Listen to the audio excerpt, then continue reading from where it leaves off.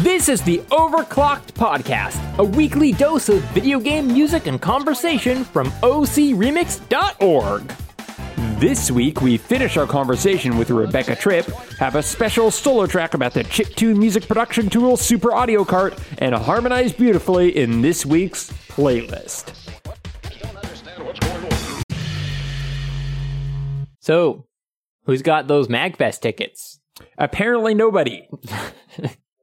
Hello, everyone, and welcome to episode 34 of the Overclocked Podcast. I'm your host, Brian Kelly, and joining me today is my brother and co-host, Stephen Kelly. Hello, Stephen. Hello, we're the Kelly brothers. That was implied by everything I just said. Oh, shoot, I'm redundant. But yeah, this week, I guess the exciting news is MagFest stuff went on sale. For people who are not aware of that, MagFest is the music and games festival that takes place in National Harbor, Maryland? Yeah, it technically is Maryland, but it's also touching 27 other American states. Exactly. We went for the first time last year. OC Remix always has a great presence there.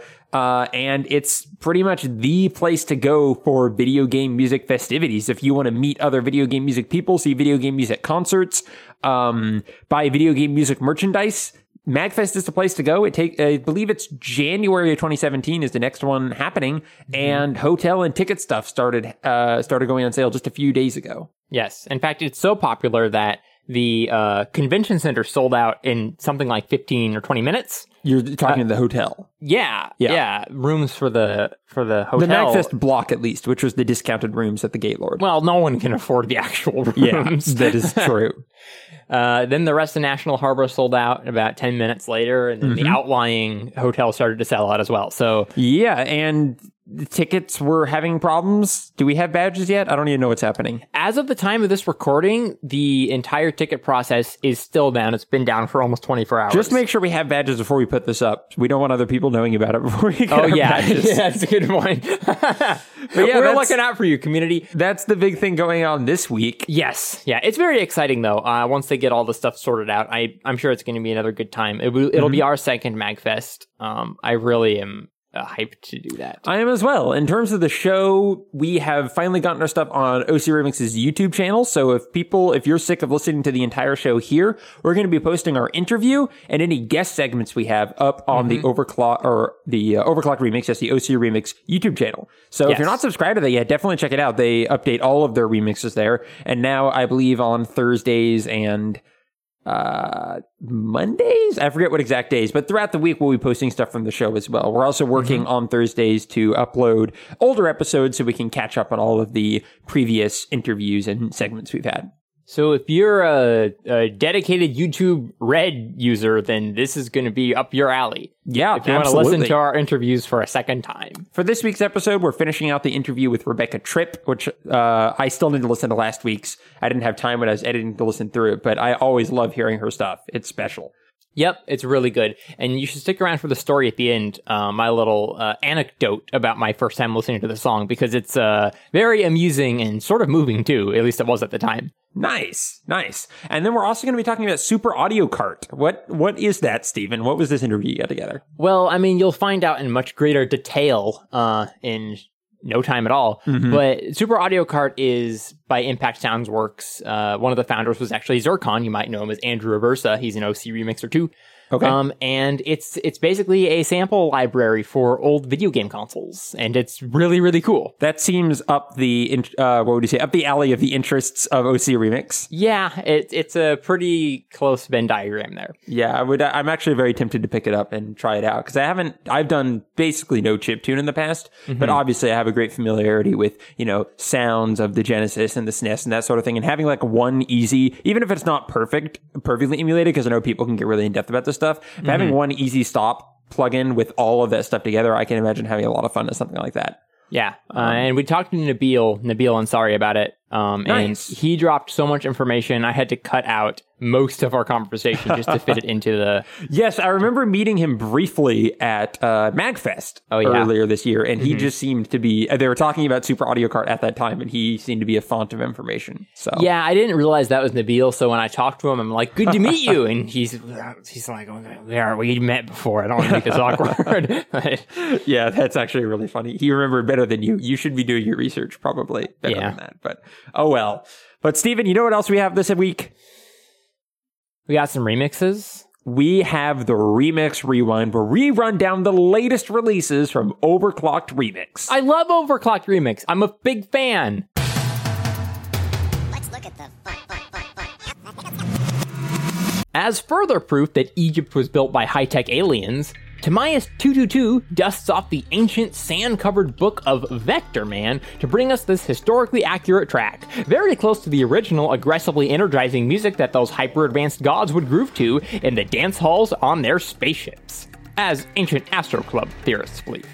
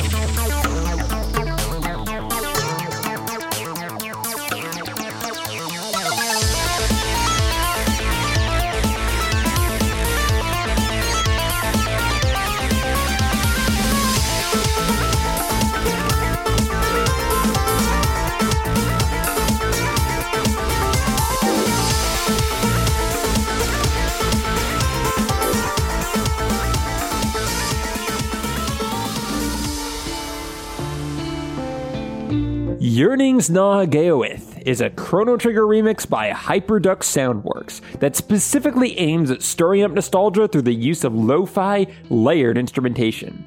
This one isn't about straying from the path of the original tune, it's about showing us that tune through the lens of memory. A grainy, slightly faded home movie of that tune. A little sweeter through age, a little more meaningful because of its frayed edges.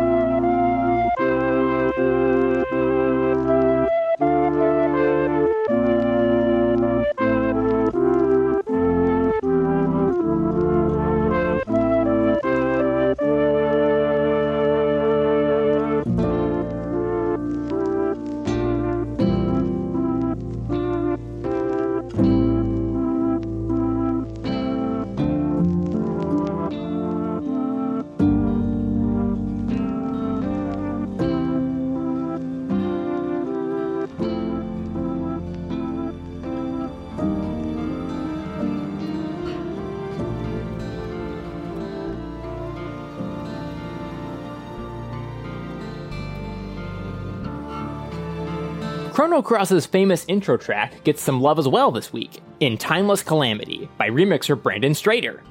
The mysterious sounds of the source material's strings and tambourine have been set aside for the raw power of a pounding metal bass and soaring electric guitar, in much the same way that you'd set aside a rapier to pick up an AK-47. This isn't the sound of starting a journey.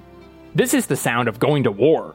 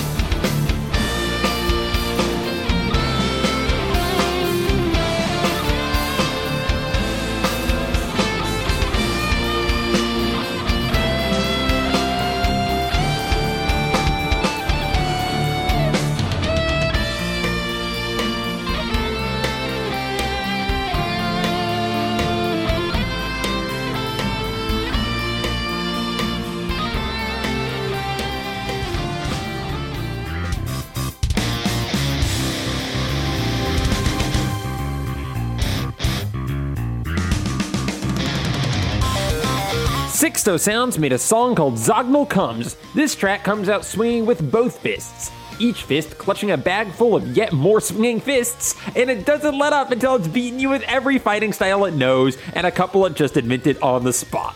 This prog rock pummeling waves the Final Fantasy IX flag with pride, and dares you to say something about it.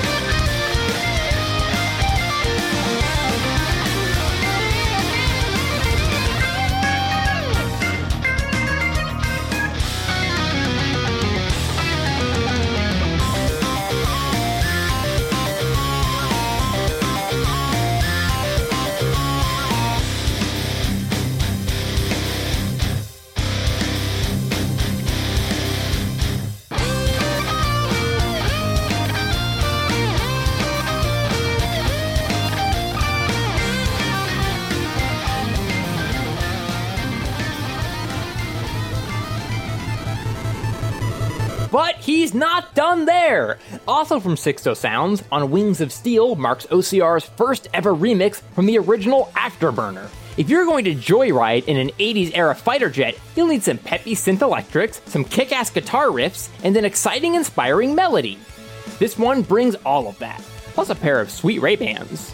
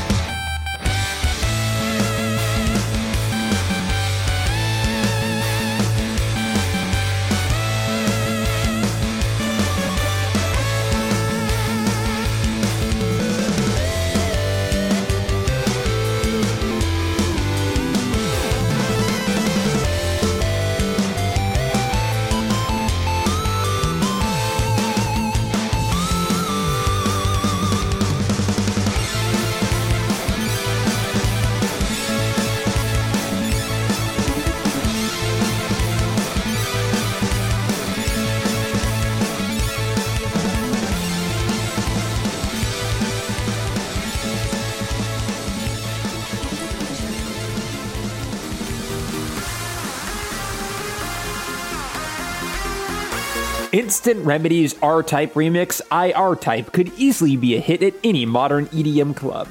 With a beat that's driving but never boring, wisely chosen synth elements, great cooldown timing, and a dash of vocals for good measure, this track just drips with the kind of intense effort and professional skill that makes this stuff seem easy.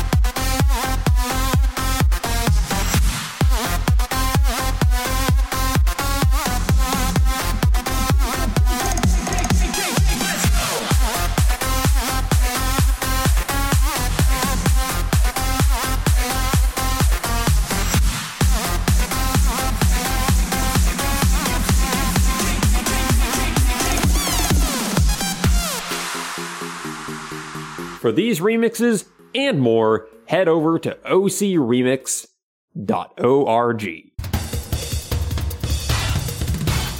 We're back with part 2 of our interview with Rebecca Tripp, talking about her Twilight Princess medley. And then we start heading in closer to Hyrule Castletown. Yes, because we're in Lanayru province, so there's actually a precedent for that. So I've introduced a bunch of mandolin into the lake and the Zora. Then I started with the fortune teller, because I thought the fortune teller she represented Hyrule Castletown pretty well, but still had that bit of mystique similar to Zora's. And I mean, her room's even full of shells and stuff, so there's an aesthetic connection, although it's sort of one I made up. It's the same kind of percussion. I had an excuse to keep using it smoothly, the sort of bongo drums, and the chimes and everything. And then I ease out of her bit and go straight to the castle town. And I started with the back streets of the castle town because it was a little more low key, like her place. Her place is sort of a corner somewhere. So we're going through the alleys of Hyrule, and then we jump into the action and go to the town square, and it's all like an Italian marketplace or something. And that's like such an interesting reimagining of the original Hyrule Market from Ocarina of Time. Yeah, definitely. A way that they were able to expand it so there's a lot more to see and a lot more to do, and it wasn't, just a static image with a bunch of crazy polygonal people running here and there and making motions with their hands. And that was actually my favorite part in the medley, and it was partly because of what you're describing. When I played Ocarina of Time as a child, I wanted so badly to see more of that castle town. Mm-hmm. It was so small, almost just like a tiny taste of what could be there. Yeah, exactly. So you probably noticed I had the bard singing in the castle town. Yes, I was going to mention that. And I tried to make it sound like he was singing lyrics. I used the VST that just kind of gives the illusion of that. And in my imagination, he was actually singing about Princess Zelda and her beauty. No, it totally sounds like that. He could just be underneath the window with a delicate rose in his hand or something. Exactly. I like to think everyone in the town just adores her. She seems like the most lovely incarnation of Zelda to me. The wisest, probably the oldest, just by a couple years anyway. Well, and interestingly, we had, back in Lake Hylia, it was a complete departure from the dusty road. And then we come to the town and relax there for a while and hang out with the guy singing about Zelda. And then it's back to the desert. Yeah, back to the desert. Quite swiftly and uncompromisingly. Well, that's because you're going there by cannon.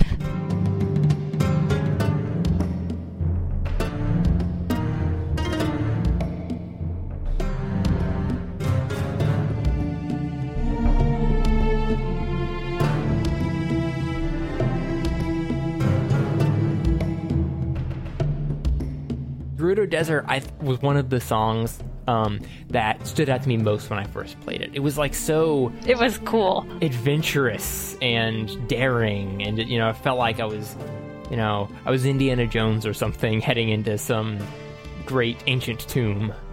Yeah, I can remember that. I was thrilled with that desert. I just ran around for hours as a wolf. And I was very delighted to find the bugs there, too. I got really into the bug quest. Yeah, I never finished the whole thing, but I did get a little bit obsessed with it. It was very fun. I consider Agatha to be a kindred soul. It was a little difficult to find a place to put it at first. Where I put it, I think, is where it should be.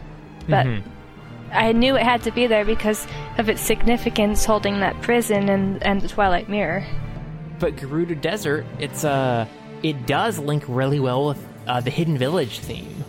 Yeah, aesthetically, it does. It has a lot of the same kinds of emotions in it. That Indiana Jones thing you were talking about. They both actually have a sort of Wild West feeling, although the Hidden Village much more so. It actually has a North American quality to it, or perhaps Central American. The Hidden Village had, they basically went through a Wild West shootout theme, which caught me off guard, and I thought was sort of hilarious and great. Yeah, I liked the cat quest. Oh my gosh, I forgot about the cat quest. That was good. I was very sympathetic to their quest. Oh, no kidding. You gotta help the cats out.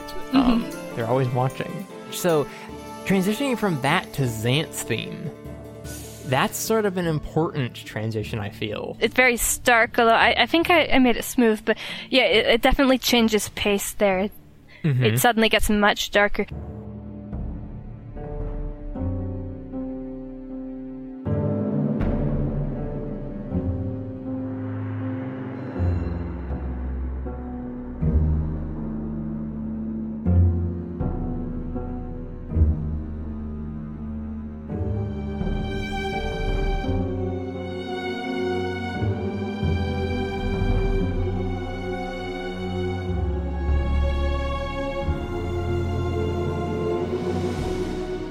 Do you have a guess or no? Why I chose to go to Xanth after that? I actually can't hazard a guess beyond the mere fact that the Hidden Village has so much to do with the Sheikah. That's why, yes. Oh, I got it! Yeah, I was hoping. I was hoping people would pick up on that, but I wasn't really sure, right?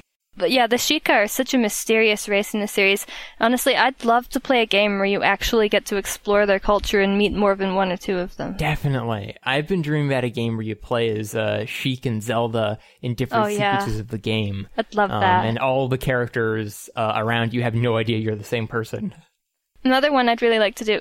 A game where you play as a Gerudo warrior, and the entire thing is in this sort of desert aesthetic, but you get to see way more of their whole continent or nation. That'd be great. And there'd be a bunch of desert dungeons, and there'd be different oases and little ports and whatnot. Totally different look on the Zelda. It'd almost be like how Wind Waker made everything into an ocean and an island. Everything would suddenly become a desert and an oasis instead. Yeah. And Skyward Sword with the sky. Yeah, quite. Yeah, that'd be great. Speaking of the sky, that's what we got up next with the City in the Sky. That is true. Yeah, City in the Sky. After that, I thought, well, let's do a dungeon run. I haven't done any dungeon themes yet. And after Hidden Village, there were only 3 dungeons left. So I just thought I'd put them all in there, because every Zelda medley I have a little dungeon segment, usually. And City in the Sky, I've virtually seen no covers of that. There was no MIDI of it. I had definitely to do the whole thing by ear, and that was a pain without... Yeah, that's a real easy one to get just by ear, isn't it? So I didn't actually honor that completely. I instead had a whole host of other noises, the piccolo flute going, up and down, and on these operatic voices rising and falling, and the harp makes you sound like your head's spinning. I was trying to capture the gravity and the wind and the vertigo. I tried to take the City in the Sky theme toward the Twilight Palace theme because I felt they were by far the 2 most alien dungeons. And I felt that the floatiness and the strange physics of the City in the Sky felt aesthetically similar to the Twilight. The Twilight Palace almost seemed like it's existing in the 4th dimension or something like that. It's outside of time. And the way that the hero actually gets there almost reminds me of the time portal in Skyward Sword, which I'm certain they based slightly on the Twilight Mirror. So that brings us to the exploration of the actual Twilight, which we haven't talked about very much. And for those who remember, when they were originally showing off the Twilight Zone, if you will, in the original trailers, I believe it was much more of a black and white aesthetic. It felt very it was monochrome, very stark.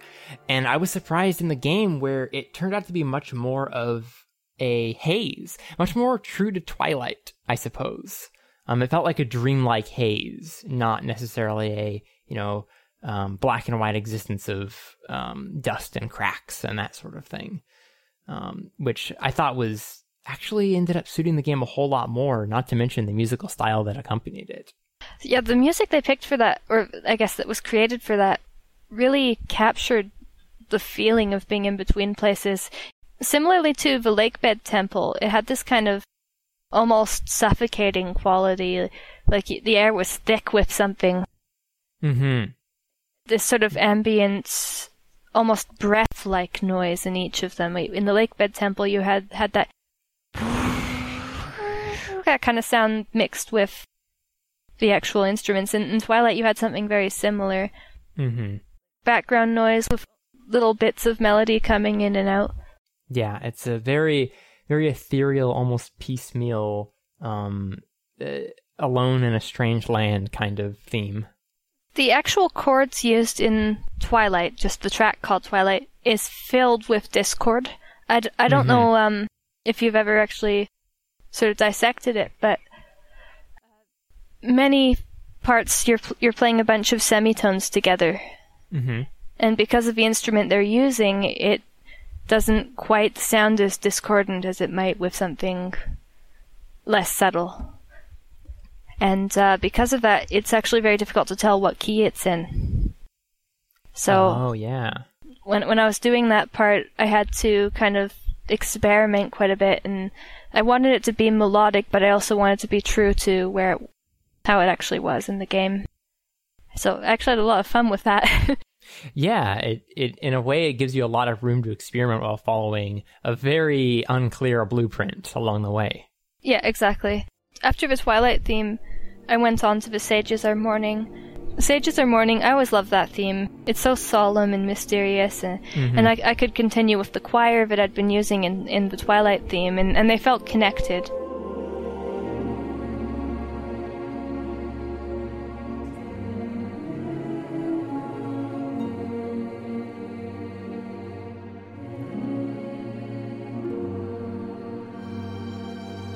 And from there, I went to the inside the Hyrule Castle, right when you're in the foyer.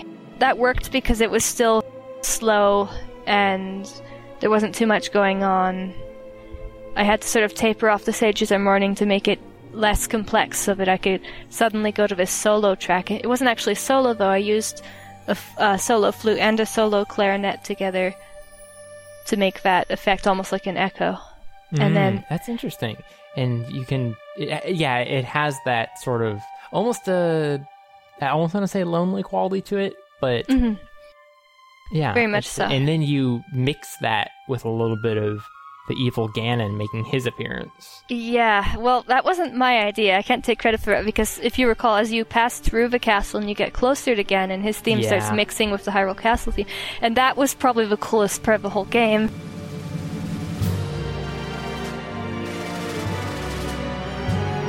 The series of platforms and the ghosts are pointing you in the direction you need to jump, and the music's getting more intense as you ascend the castle, and it feels like all these fallen warriors probably died trying to defend the castle or aiding you. There was a sense of dread building in that portion of the game, a sense of dread and determination at the same time that was pretty unforgettable. Yeah, I would have to agree with that, but it was also very, very exciting. Definitely. But in the back of your mind, you always knew Ganon was behind this, right? It's like... Well, once I heard that theme, it was very clear. Yeah, suddenly it all starts falling into place.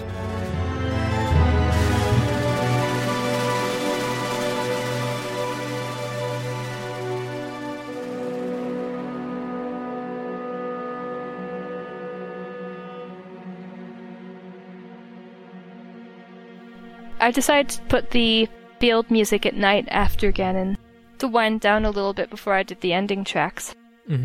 Partly because there's nowhere else to put it, but partly because it was, well, it's always darkest just before the dawn. It's kind of a theme I'm going for. Right, yeah. So, that's appropriate for Twilight Princess as well.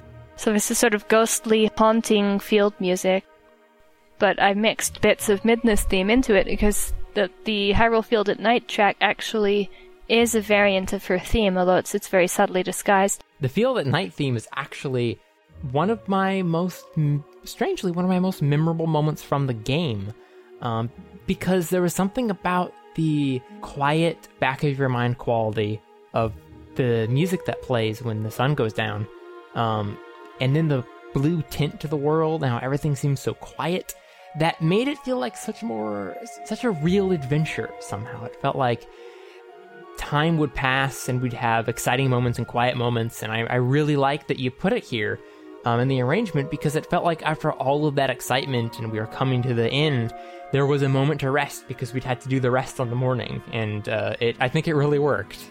Oh, good. That is pretty much what I wanted to do, so I'm really pleased. Nice. I wanted to add to the mystery, too. That there's so much mystery in that world. Even after you defeat Ganon, there's a lot left that's unsaid, and a lot of that has to do with the lore, and just all the different spirits in the land that we mentioned. And then from there, it was very easy to branch into the various Midna themes that you mentioned. One of the finest, most unsettling, and yet strikingly beautiful themes from any Zelda game. Yeah, I definitely agree. Not your typical princess theme from the series. No, certainly not. Yeah, very, very much a departure, but it works. And then, of course, I moved on to Midna's Desperate Hour because I knew that several people would yell at me if it wasn't in there, but also because it's a very beautiful theme. And yes. That was one of the ones that definitely wasn't placed in its chronological position, but I thought it would make a nice sort of showpiece that I could sort of elaborate on. Midna sort of has her own section, if you will. It's trying to finally delve into her character, because her character really is at the heart of the game. Exactly, and I sort of saved it till the end. But that's because most of her story and resolution gets explained and explored at the end. And when her body is released and Zelda gets her soul back and everything, Zelda says, "For a while our hearts were one."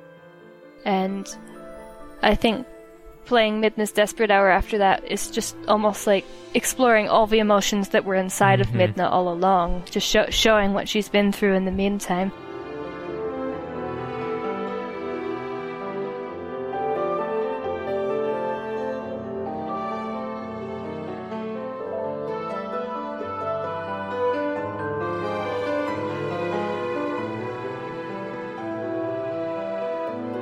From there, I moved to the point where she transforms, which is a very, very warm feeling. It sort of it keeps the drama of Midna's Desperate Hour, but gets warmer and warmer and more of a climax. And that was the perfect transition. Not perfect, but the best one I could think of to go to the calm theme, which I thought would be the best happily ever after theme, with the exception of Ilia, which came after. So Ilia was the climax of the happily ever after.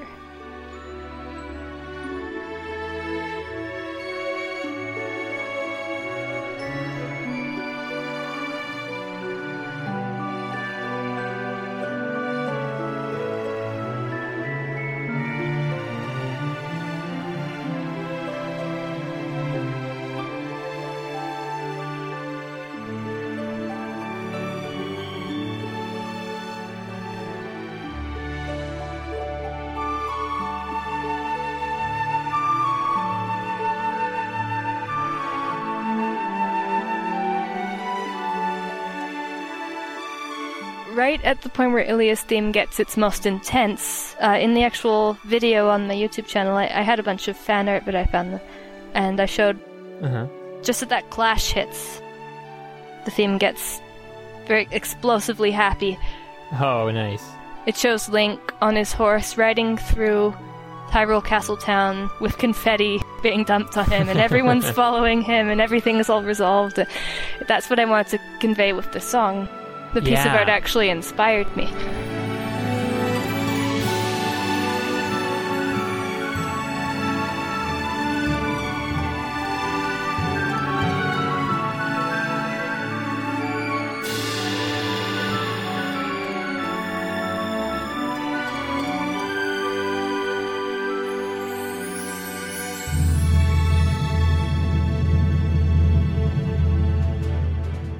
It has that celebratory feeling to it, where somehow, despite all the odds, everything's going to be okay, and it builds up right into that resounding overworld theme, which is the triumphant song that has been carrying you through the entire adventure from the beginning. Yeah, exactly, and that really, in a way, the overworld theme is Link's theme.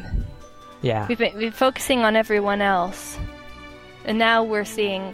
Look who's been behind it all this whole time. Look who never really talks, who is so humble and so easygoing about all these things, and he's been through the worst of it out of everybody. It's the theme that you're going to carry with you since you're walking in his shoes, and it feels appropriate to build all the way up through this, you're at, 27 odd minutes at this point. And finally that comes back and you're like, oh, I didn't realize that this was missing so gapingly until now. Yeah, I tried so hard with that one. I just poured my soul into it. I thought this has to be so satisfying. I wanted every single note to just pound into the person's heart, especially that that bit where it has that little cyclical legato. Yeah. It's because that's sort of like the flowery, emotional insert amid all the clashing thunder, so to speak. That's the part that tugs on your heartstrings. So I had this harp go at the same time, and I had the whole orchestra join in. It worked really well. I think you did a great job with that part. And the part I always listen for is that the with the chorus and the swelling of the orchestra. That's the part that like just digs right at my heart.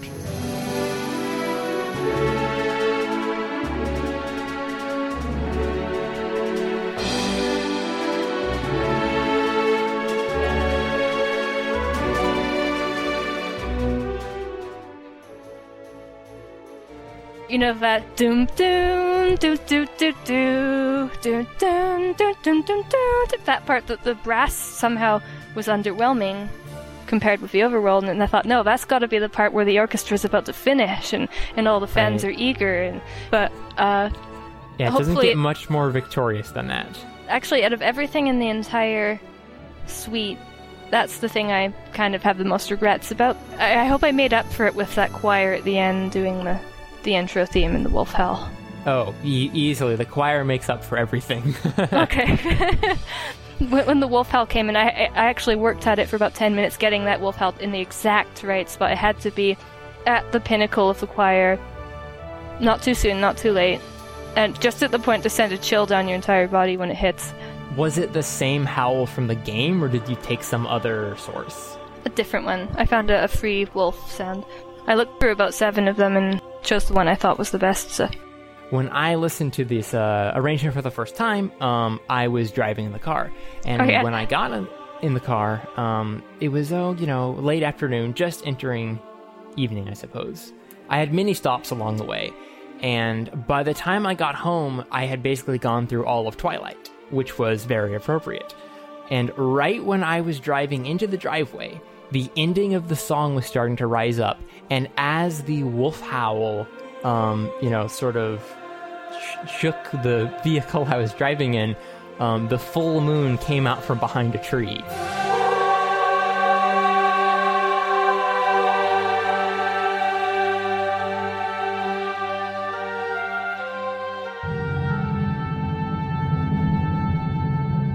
Oh man, you're gonna give me chills. That's awesome. It was one of the best moments of wondrous coincidence that I've had. I love that stuff. I want to tell you a brief story. This is Zelda related.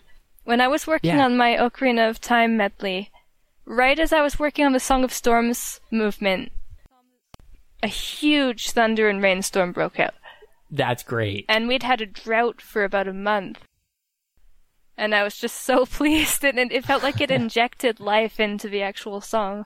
Well, you don't sell that melody short. It has power. We've seen that time and time again. Now that we've sort of gone through the whole journey of Twilight Princess, which, by the way, I still have my Twilight Princess HD with Wolf Link and Midna amiibo in the box, waiting to be opened.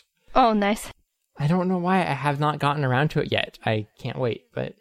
So worth it. That and the Wind Waker HD remake, they're both incredible. I've played that. Made me so happy to play it on my much larger television than I originally played the game with. It was beautiful. Yeah. But what do you think about the new Zelda game that's been announced? Breath of the Wild. Breath of the Wild. Let's finish with that. Look into the future. It looks fantastic. Yeah, it looks pretty extraordinary. I honestly don't know what to think about it. There are a lot of things that I'm very excited about and a lot of things that I'm very uncertain about. And in a way that makes me even more excited for it because I don't quite know what to expect. It's like if you take the original Legend of Zelda and mix it with Skyrim and add something else in there. Yeah, no, that I've heard that comparison before, and it seems pretty apt. Yeah. It reminds me of a lot of open world games that you often see these days, which, in a way, makes me a little bit disappointed because Zelda always stood out, kind of as it's very uniquely itself. But I have a feeling that Nintendo's going to give it a spin that I won't be predicting until I actually play it, and that makes me excited. Well, one thing I can say, like, take Skyward Sword, for example. I don't know about this new one, but they never waste any space, ever in Zelda games. Every single thing has a purpose. Mm-hmm. Every single item is significant in its own way, anyway. Everything feels very balanced. Every world flows nicely. I don't imagine this will be an exception, although I don't know for certain because based on the sheer size of it. Yeah. Well, knowing Nintendo, they'll find something very special and interesting and unexpected to do with it. And you're right, Zelda games are very purposeful. And especially Aonuma's direction. He seems to be the director on this game. And, he was apparently the director of A Link Between Worlds. And that seemed like a very purposeful game. So I have high hopes. Yeah. I think that pretty much wraps up the interview so far. Keith, thanks a lot for joining me for a little while. Yeah, it was great to be on the show again. Absolutely. And so where can people find more about your music or follow you on the internet if they would so desire? Follow me on YouTube. I do have a SoundCloud, and people always want to check it out, but it has not very much on it. Twitter's an easy way to follow me, because I post everything on there, and I also have a Facebook fan page, which is linked to on my YouTube. Yeah, plenty of choices, folks. And of course, we'll link all that stuff in the show notes. So check that out, all you fine listeners, and we will see you next time and take you back to the show. This week, our solo track spotlights Super Audio Cart, a sample library of classic game consoles ranging from the Commodore 64 to the Game Boy to the SNES. This magical box of video game sounds was created by Impact Soundworks, an audio software company that includes familiar OCR faces like Andrew Aversa and Nabil Ansari. My name is Nabil Ansari. I am known to be the little brother of Sharik Ansari, otherwise known as Dark Sword. I go by the handle Neblix on OCR, and that's what I remix everything under. On Super Audio Cart, I was the lead engineer. I've been working at Impact Soundworks for a year and a half, roughly. So I do a lot of our contact scripting, mostly just lots of engineering and, writing the scripts and the user interfaces and all that. Well, I'm not good at elevator pitches, actually, so I pulled up the website for Super Audio Cart right here. I'm just going to read off a little bit. So it's the timeless sounds of 7 classic video games. Okay, I'm not going to read this whole thing. So what it is it's a sample library. Here's where I stop Nabil for a second. Some of you might eat sample libraries for every meal of the day, but others might be completely in the dark. Nabil clears that up for us. For those who don't know what a sample library is, it's basically a giant collection of recordings. So take like a guitar, for example. You want to sample a guitar. So you take a recording of every single note on the guitar, separate recording WAV files, and then nowadays you would record like different articulations. So you would do different volumes. So they'd pluck it hard, they'd pluck it soft, they'd sort of bend into it sometimes. So you have to gather all of these recordings. So you can end up with thousands and thousands of little WAV files. And then what you do is you put it in a sample library engine. The one that's like most popular nowadays is called Kontakt with 2 Ks.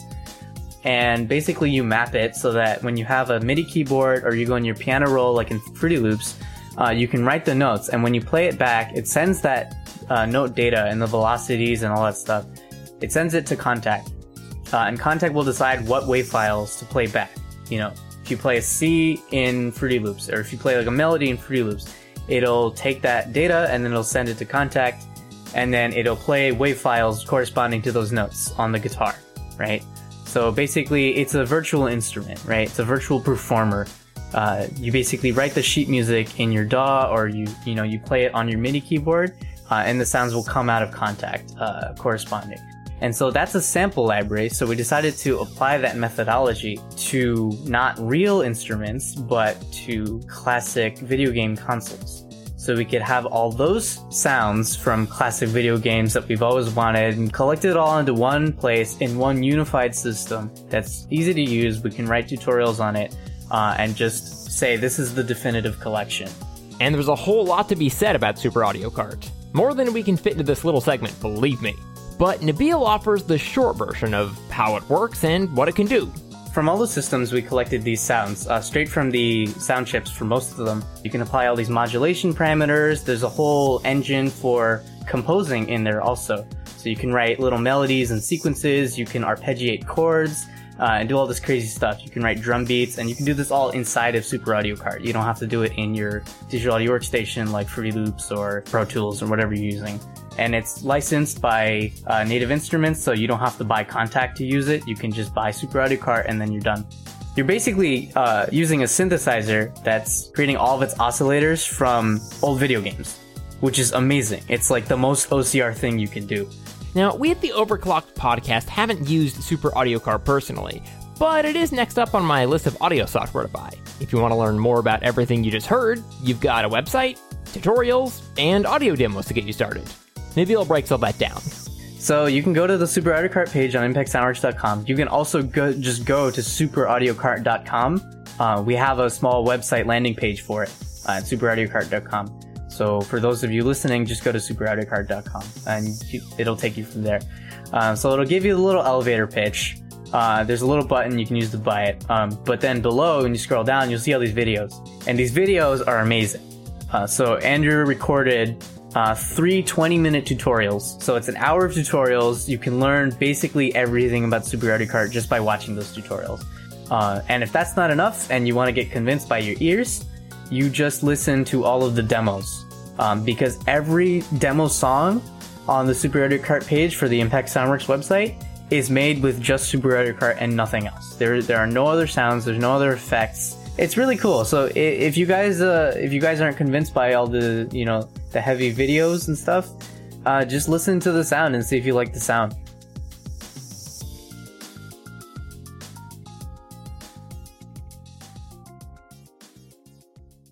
Like this, like that, like that. I like it. Thanks everyone for joining us for yet another episode of the Overclocked podcast. We appreciate you being here with us, and we'll be back next week.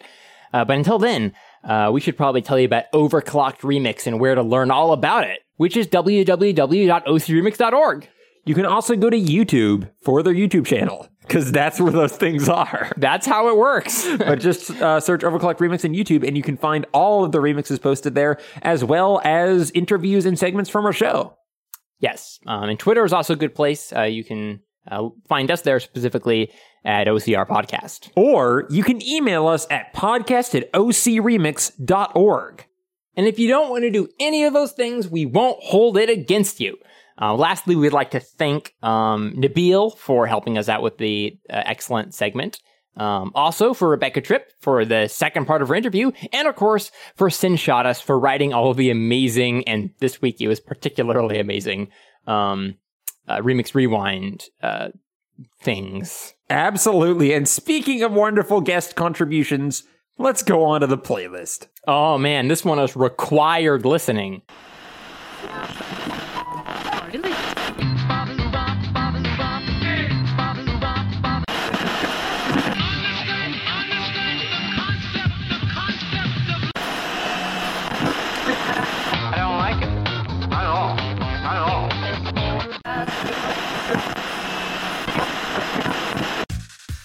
The playlist is a weekly collection of listener-submitted recommendations so we can all discover music together.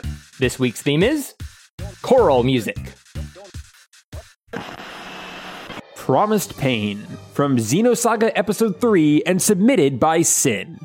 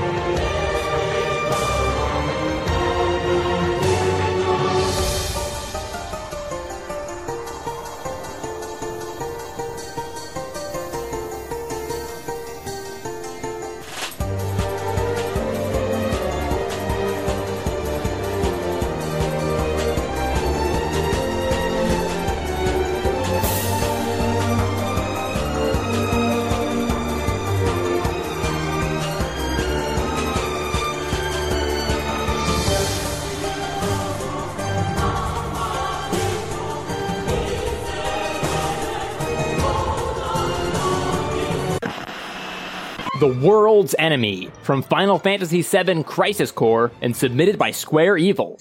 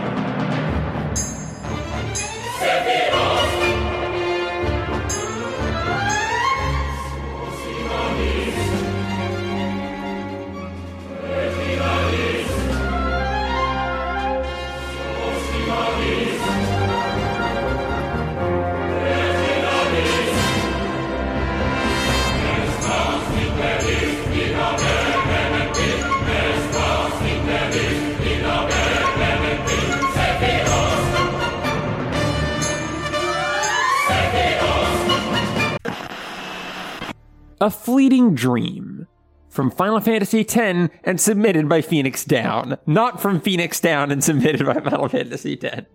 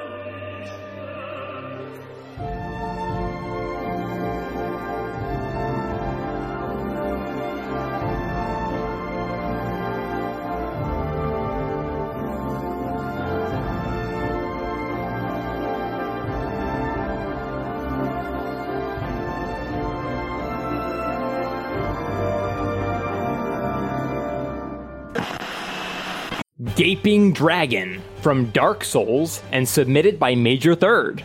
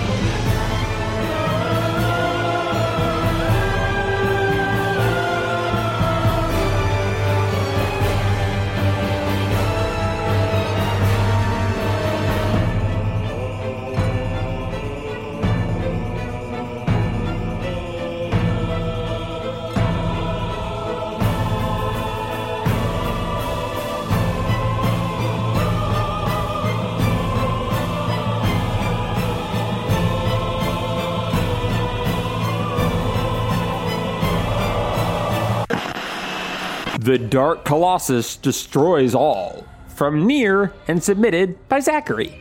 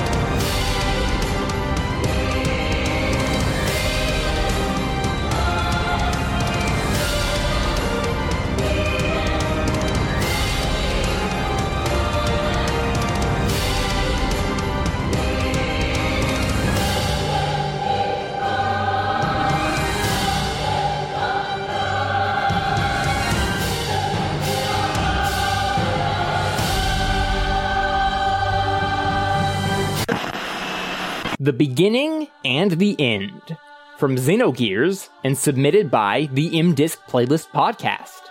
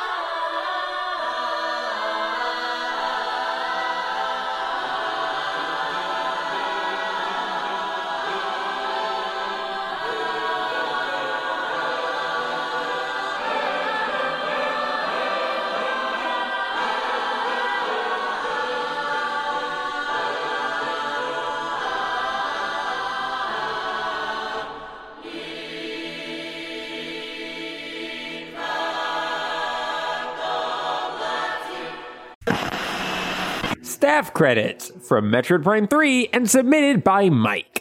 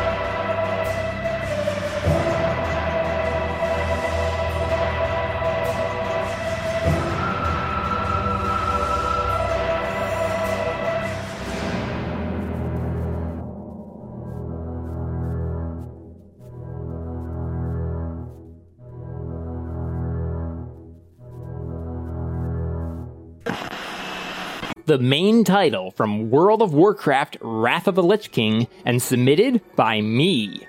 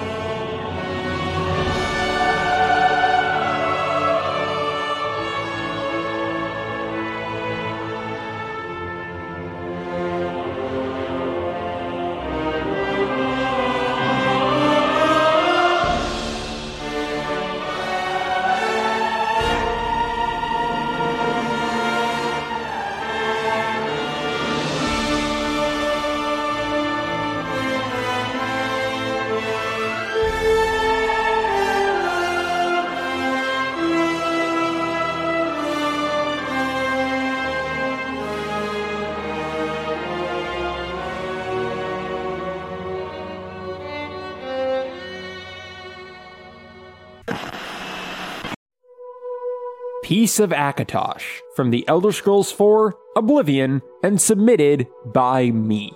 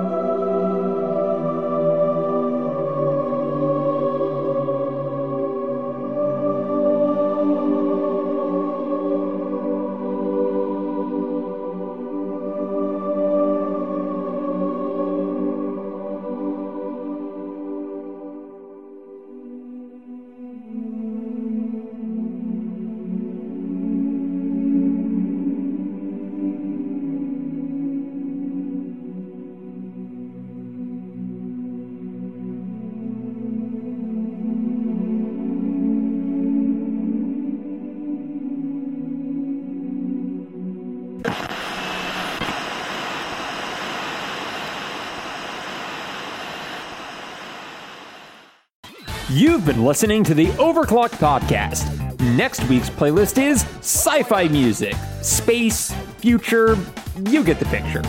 To submit your suggestions, or just say, Andross's enemy is my enemy. Hit us up on Twitter at OCR Podcast. Email us at podcast@ocremix.org or visit us on the forums at ocremix.org. This week's lyrical wisdom? Say